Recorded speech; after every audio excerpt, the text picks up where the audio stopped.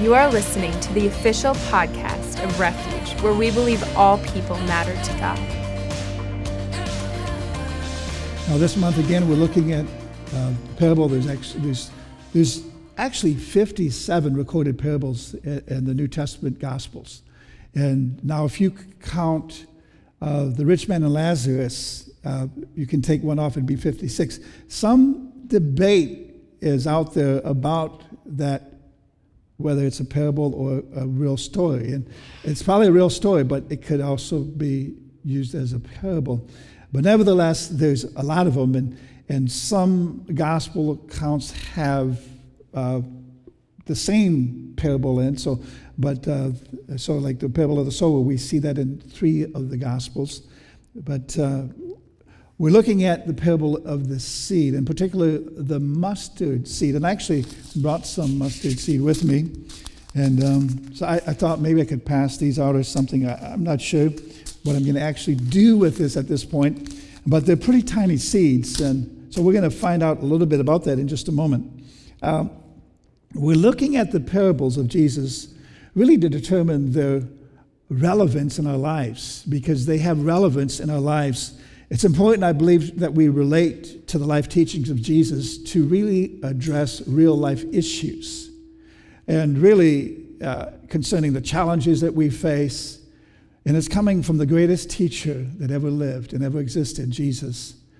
It's our desire for people at Refuge to encounter Jesus. And through his teachings, through the parables, I believe that we can gain understanding of important life principles and a connection to Jesus. Now, according to dictionary.com, a parable is defined as a short allegorical story designed to illustrate or teach some truth, some religious principle, or moral lesson. It's a statement or comment that conveys a meaning indirectly by the use of comparison, an analogy, or the like. So that's really what a parable is defined. Truth can often be hidden within the parable. So it causes people who really want to understand to go deeper, to press in. And so there needs to be some perception, and they need to be perceptive to really know what Jesus was saying. Sometimes even discernment is involved. Parables, I believe, create a greater interest or hunger for people to go deeper with God. You know, I mean, some of the people in the crowd may have heard Jesus' parables, but if they didn't like Jesus, they didn't care to find out or inquire, what is he really trying to convey? What is he really trying to talk about here? But I believe as we go deeper, we can discover truth in our lives, the truth of the Word. Parables help us to relate spiritual matters in a way that we can have a practical application of them in this natural life. Parables bring spiritual truth to light so that they can be understood in our natural mind. A parable really is an earthly story with a heavenly meaning, okay? In Matthew 13:34, and you just hold your place there in Mark chapter 4, but I'll share this verse. Jesus said, all these things Jesus said, this is a comment about what Jesus said. All these things Jesus said to the crowds in parables. Indeed, he said nothing to them without a parable. So this was a means of how Jesus communicated truth. He really utilized the parable. So that's why it's important that we become familiar with the parables and understand the truths they convey. In Mark chapter 4, verses 33 and 34, again, the scripture affirms this. With many such parables, he spoke the word to them as they were able to hear it. Now, what was interesting about Jesus, and I have to learn this more and more, because sometimes I want to share more than what people are able to hear or able to receive. And it's really having some discernment when you're ministering to somebody, especially one-on-one, to know how far can I go in sharing with this person without really driving them away, or, we need to use some discernment. And sometimes people are going to be offended no matter what. I was accused many times of preaching at all my co-workers, and I'm thinking, they accuse me of preaching at them. I'd never preached that to that person. But sometimes your very life is a message, and they feel convicted because of who you are in Christ. And so then it goes on to say here, I'll read this again, verse 33 and 34. With many such parables, he spoke the word to them as they were able to hear it. Verse 34, he did not speak to them without a parable. But notice this, but privately to his own disciples, he explained everything. So it was that private time where Jesus really got down to the nitty-gritty and really kind of explained things to them so they could understand it better. And so if you're a disciple of Jesus, what is a disciple of Jesus?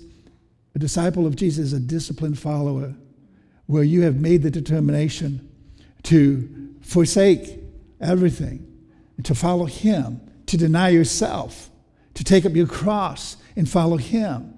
And so for the disciple, Jesus will give you a full explanation so you can have an understanding, all right? And I trust I'm speaking to disciples here this morning.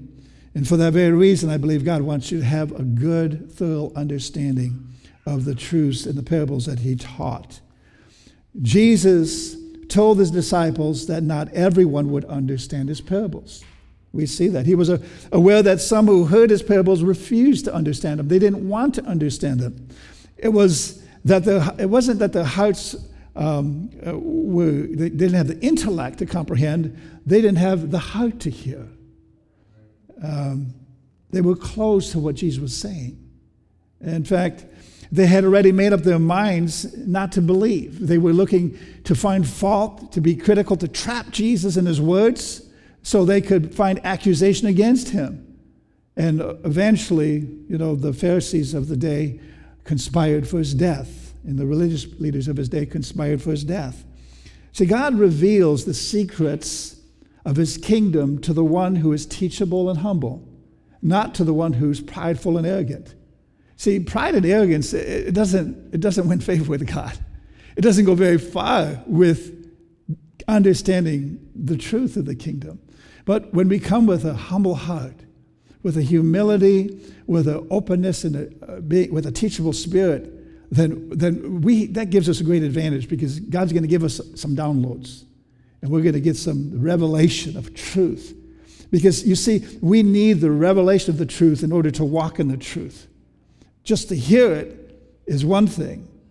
To believe it is another thing. But to have a revelation of it is even another thing on top of that. So the parables of Jesus will enlighten us if we approach them with an open heart and open mind. They will impact our lives. And Jesus isn't about to go deeper with those who have no desire to go deeper with him. Okay? So last week we talked about the sower, and which is simply people's response to the word and the fruit it bears in their life, depending on the ground of the heart, the condition of the heart. And so you can get that on podcast. Listen to that if you weren't here last week. But let's look at the seed. This is found in Mark chapter 4, verses 30 through 32. And let me just say this at this time. People are looking for significance. They're looking for significance. This parable we're talking about today is really a parable about significance. And I want you to know by the end of this message that you are significant to God. Amen. You really are. He doesn't just put up with you and tolerate you. He absolutely loves you. And you are significant to him, okay? So let's pay attention to the word as we read this. Mark chapter 4, verse 30. And he said, with what can we compare the kingdom of God? So pause right here for a moment. Jesus is making a comparison. Okay, what can we compare the kingdom of God to? Then he goes on to say, or what parable shall we use for it? And see, I want to pause right there again. Understanding the kingdom of God is so important because there's a lot of people that have misconceptions of the kingdom of God. Many people just say the kingdom of God is heaven, but it's more than heaven. The kingdom of God is God's influence upon this earth that's expressed through human hearts and minds.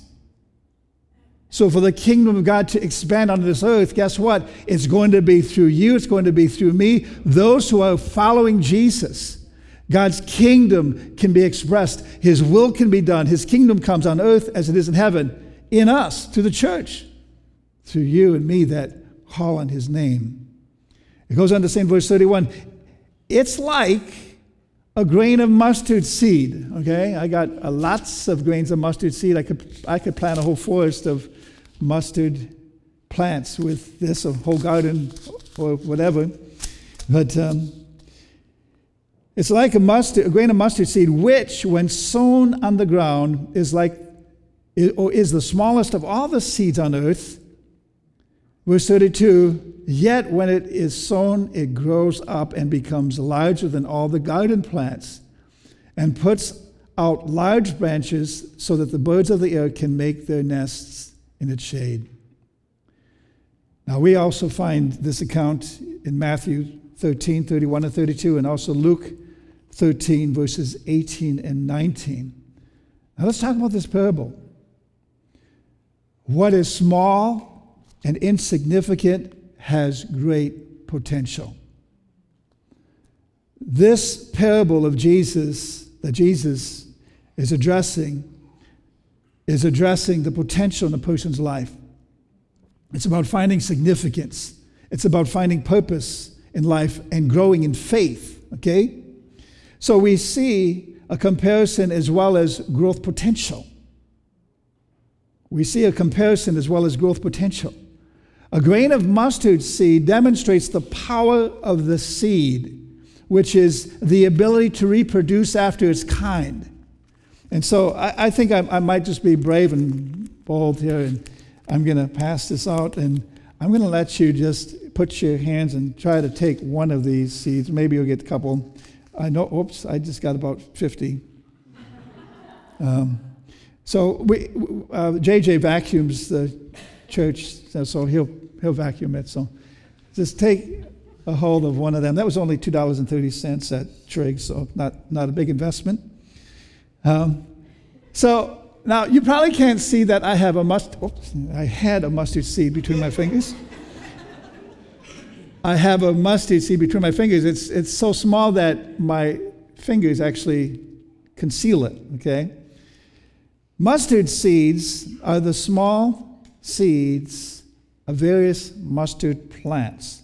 The seeds are usually about 1 to 2 millimeters in diameter, and they may be colored from yellowish white to black.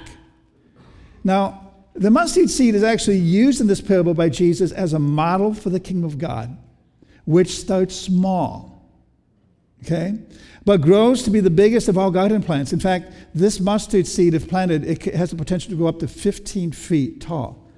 That's for a garden plant, that's pretty significant, okay?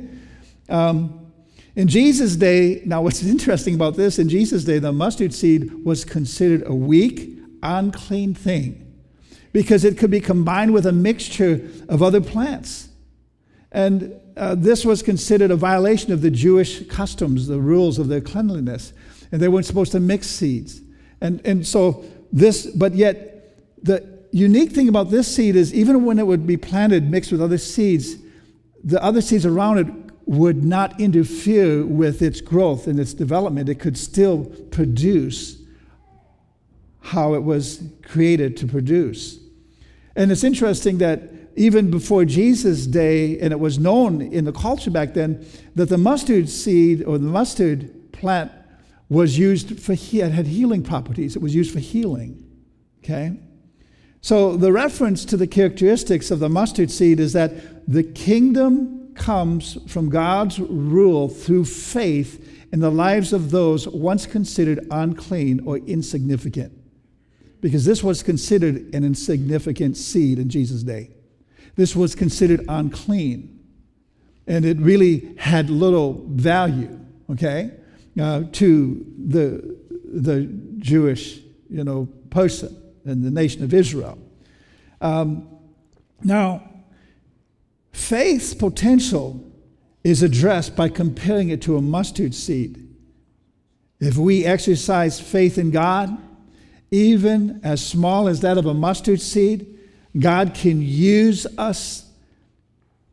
Even though what starts or seems to be insignificant, he can use us in a significant way, bringing about what's insignificant to a place of greatness where we can see a great harvest. A mustard seed is also interesting. It can survive in adverse conditions.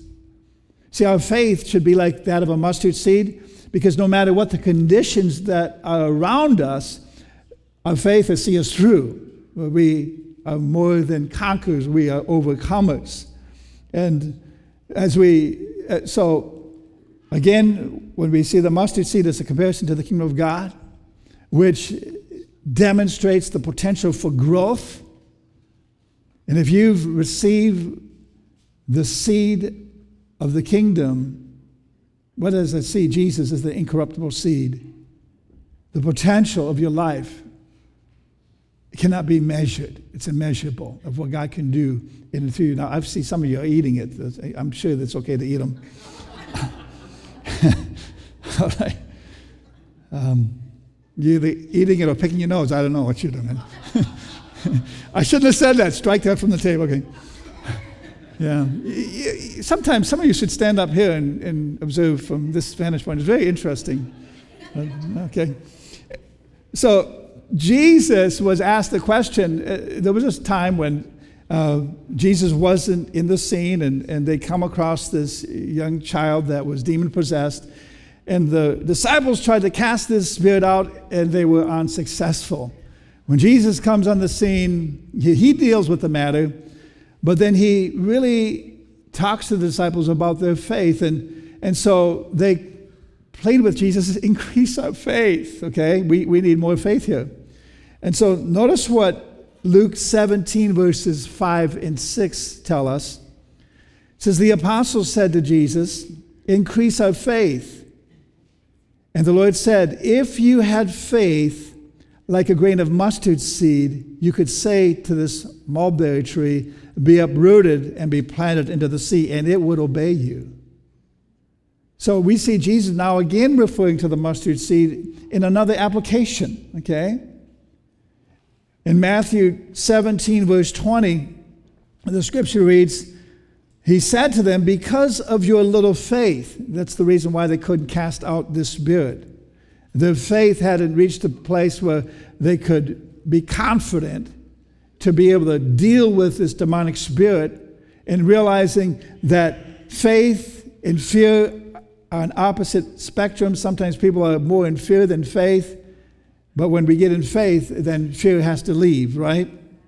But in Matthew 17:20, he said to them, because of your little faith, for truly I say to you, if you have faith like a grain of mustard seed, you will say to this mountain, move from here to there, and it will move, and nothing will be impossible for you.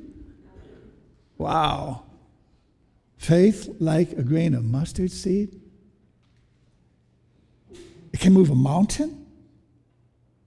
And Jesus is speaking here, and I'm sure the disciples are saying, okay, moving mountains? We're talking about mountain moving faith that starts with just a mustard seed.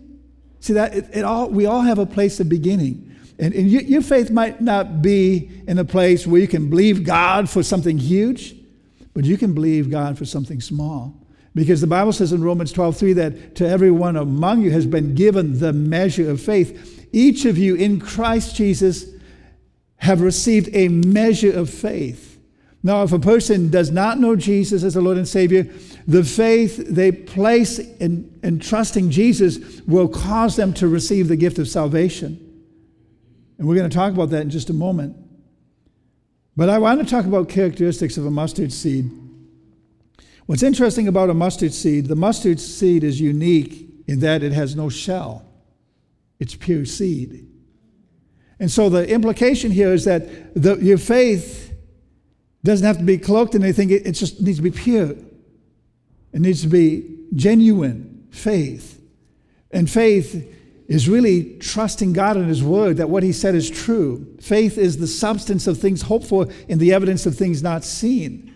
Faith is believing in what God has said more than what you see happening around you, where you take God at His Word. You believe Him, you trust Him, you rely upon Him. You have faith to be able to sit in those chairs today and have confidence that that chair is going to support your weight. That's really what the essence of faith is. It's having confidence in what God said. And you've determined that it's true, okay, for your life. So now, another characteristic of a mustard seed is it grows where other plants would be choked out, where they'd be withered because of lack of nutrients, or where they'd be eaten by bugs, infested by disease. But the mustard seed thrives in those kind of conditions. Now, does your faith grow in difficult circumstances or in an impossible environment? Your faith can thrive in the most ugly situation. And sometimes people look at you, how can you be dealing with this so well? It's because of the faith of God that you're exercising and walking in. Now, when it is tested beyond endurance, that is your faith, does it turn a deaf ear or thrive? Because sometimes we need to shut out the voices of negativity. And really, faith comes by hearing, and hearing by the word of God. Romans 10:17. We hear the word. Faith doesn't come by having heard, past tense. It comes by hearing, present tense. So if you're listening to a bunch of junk all day, negativity, how is your faith going to grow? You need to be feeding on the word. You need to be feeding on the word. And now they have devices where it can speak it to you, so you can be driving and listening to the word. I love that. Amen. You can be doing other things. You can be getting ready to go to work. You can be listening to the word. Yes, it's wonderful. We can be feeding on the word. And I suggest you go a step further and you study it and dissect it and all that. But as we bring this to a close, what can we learn from the parable of the mustard seed? Number one, if you're taking notes, write this down. What appears small and insignificant with man has great significance and potential with God. What appears small and insignificant with man has great significance and potential with God. Who would ever think that Jesus would talk about the value of a mustard seed, a very insignificant seed? See, the world may look at you and say, oh, you're not worth anything. You have no value. But God doesn't look at you that way. He looks at you with significance and seeing the potential of your life. Number two, God's kingdom is compared to a seed that has growth potential in your life. God's kingdom is compared to a seed that has growth potential in your life. Many times I've looked at myself, Lord, I can't do this. How can I be a pastor? How can I do all these things that you've called me to do? It's not me doing it. It's His kingdom. It's His influence. It's Christ in me, the hope of glory. I've learned to rely upon Him because I know that apart from Him, I can do nothing. I will fail utterly without Jesus. And yet the world will look at you and say, oh, you're just weak because you need a crutch. Your religion is a crutch. But I tell you something, that Jesus is more than just a crutch to me. He is my life support system. I rely upon Him. I trust Him. In Him I live and move and have my being. Then number three, your faith potential is capable of moving mountains. So what mountain are you facing right now? Is it debt? Is it lack? Is it sickness? Is it a relational thing, a relationship gone bad? What mountain are you facing that's in the way of the victory that God's promised you? Hebrews 11:6 tells us, and without faith, it's impossible to please Him. It's impossible to please Him without faith. I want to say, but it's possible to please him with faith. Because Jesus looked and he marveled at people's faith. He took note, wow. And according to your faith, be done unto you. He spoke that time and time again in the Gospels. And it goes on to say, for whoever would draw near to God must believe that he exists and that he rewards those who seek him. So faith is essentially what we see here is believing that God exists. And not just that he exists, but that he wants to reward you. He wants to bless you. He wants to do something for you. He wants to be involved in your life. Thanks for listening to the Refuge Podcast. For more information about who we are and to listen to more inspirational messages for free, visit us online at wearerefuge.net.